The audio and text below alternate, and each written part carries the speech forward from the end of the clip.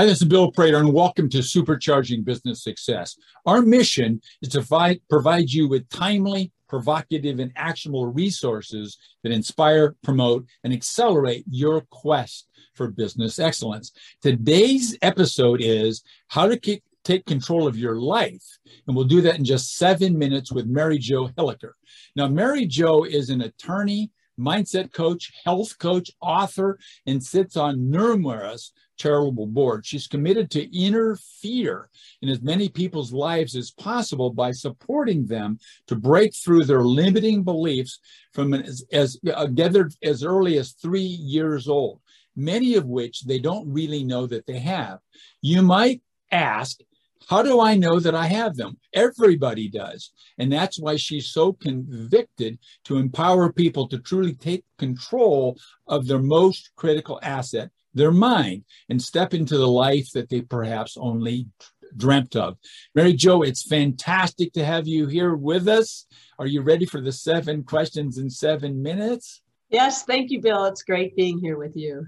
Beautiful. So tell us, who is your absolute ideal client? Well, I would have to list that as somebody that's truly struggling to reach their full potential and has either failed to uncover what might be stopping them, or they find themselves caught up in excuses of why it's not so important, or still stuck in guessing at what their full potential might even be. So it's somebody that's really lost around the concept of, why am I not achieving what I know is my full potential? Beautiful. That's very clear. Thank you. Question number 2 is, what problem, Mary Jo, do they share that you solve for them? Well, one of the major problems that most people have is they don't understand how their mindset really operates, because we have roadblocks that have entered into our minds from as early as the age of 3 and 4 years old. We were programmed very early on our experiences that we had in life. And if you don't uncover those roadblocks, they will impact your life the rest of your life. And I only know so well because I was victimized by that myself. And with all the degrees I got in college, none of those touched upon all those limitations that occurred in my life from my early upbringing. Great. I love that answer. So question 3 is, what sort of feelings, emotion, what's going on inside of people that might give them a signal, Mary Jo, to reach out and talk to you? I look at your average day. If your average day involves you expressing negative emotions, that they come out, and it doesn't have to be frequently. It could just be, once in a while you have that negative. You get angry over little things. You overreact to things. You feel frustrated because things aren't going your way. Any kind of those negative emotions. That's a person that there's something inside of you that's stopping you from truly understanding how you can take back control. And broken relationships are real evidence of this, because that brokenness is created mostly from limiting beliefs that are inside of you or inside of the person you're having that relationship with. And we can break down all those barriers to really allow you to live that life of joy and take back control over your own mindset. And that's what allows us the freedom to live every day to its fullest. Okay, so question 4 is, a lot of our listeners, they think, oh, I can take care of this myself. So when people try to handle this problem you've described by themselves, what are the common mistakes that you see people making time after time? I think they step into I'm right and you're wrong. They start making other people wrong in their lives. I handle it by making other people wrong. And that's the worst thing you can do. Because when you come up against people that are expressing themselves differently than you do, first of all, knowledge is endless. So even when people disagree with me, I always look at them and I don't make them wrong. I just go, wow, what made you come to that conclusion? I play Sherlock Holmes because there's always a nugget there for me to learn from. Where most of us don't do that. We're so tied up into this need to be right concept. And so we pursue our path of what we feel is most important to us and bearing down on, this is what I know that I know that I know, especially as we get older. When my greatest breakthroughs in life happened after the age of 35. So it's like, you don't know anything. And I keep standing in that realm today, Bill. I read 2 books every month. I pursue knowledge every day because it's endless what's out there available for us. Okay, great. Thank you very much. So question 5 is, so what is one single valuable and free action that our listeners could take, maybe even today, that would help them move ever so short of a distance forward? Just ask when you come up against something that you don't know, or you start stumbling on something, I like people to ask the question to themselves. If I did know the answer, what would it be?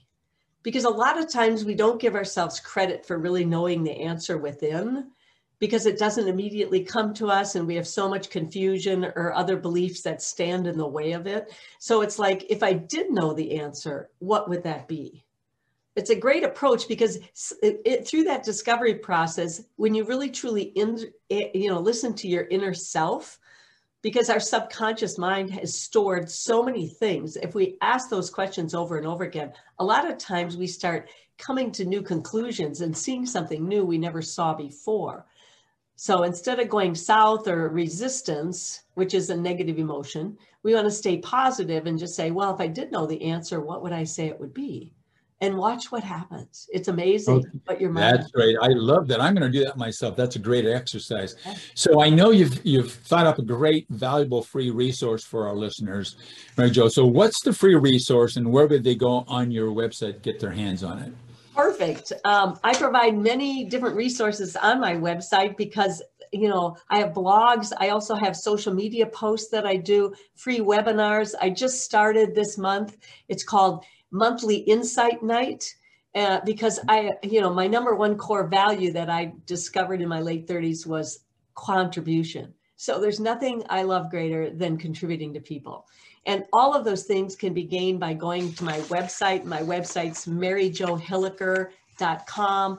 And you must remember, my parents had trouble spelling Mary Jo when they named me. So it's not M-A-R-Y, it's M-E-R-R-I, and then J-O. So you have to misspell it to get my proper name. But maryjohilliker.com, and you can find all sorts of free resources there, because again, my number one core value is contribution. Beautiful. So look, I enticed you to come and talk to me on my podcast and told you I'd ask you 7 questions, but I didn't think of 7. So what question, Mary Jo, were you hoping I would ask you, and then give us the answer to that? Well, probably the number one question that I get asked the most is, Mary Jo, you could have retired at 35, yet now you're almost 67 years old. You're still starting new ventures all the time. Your mindset business you just started 3 years ago. You have a health and wellness business. Why is it that I continue pursuing all of that?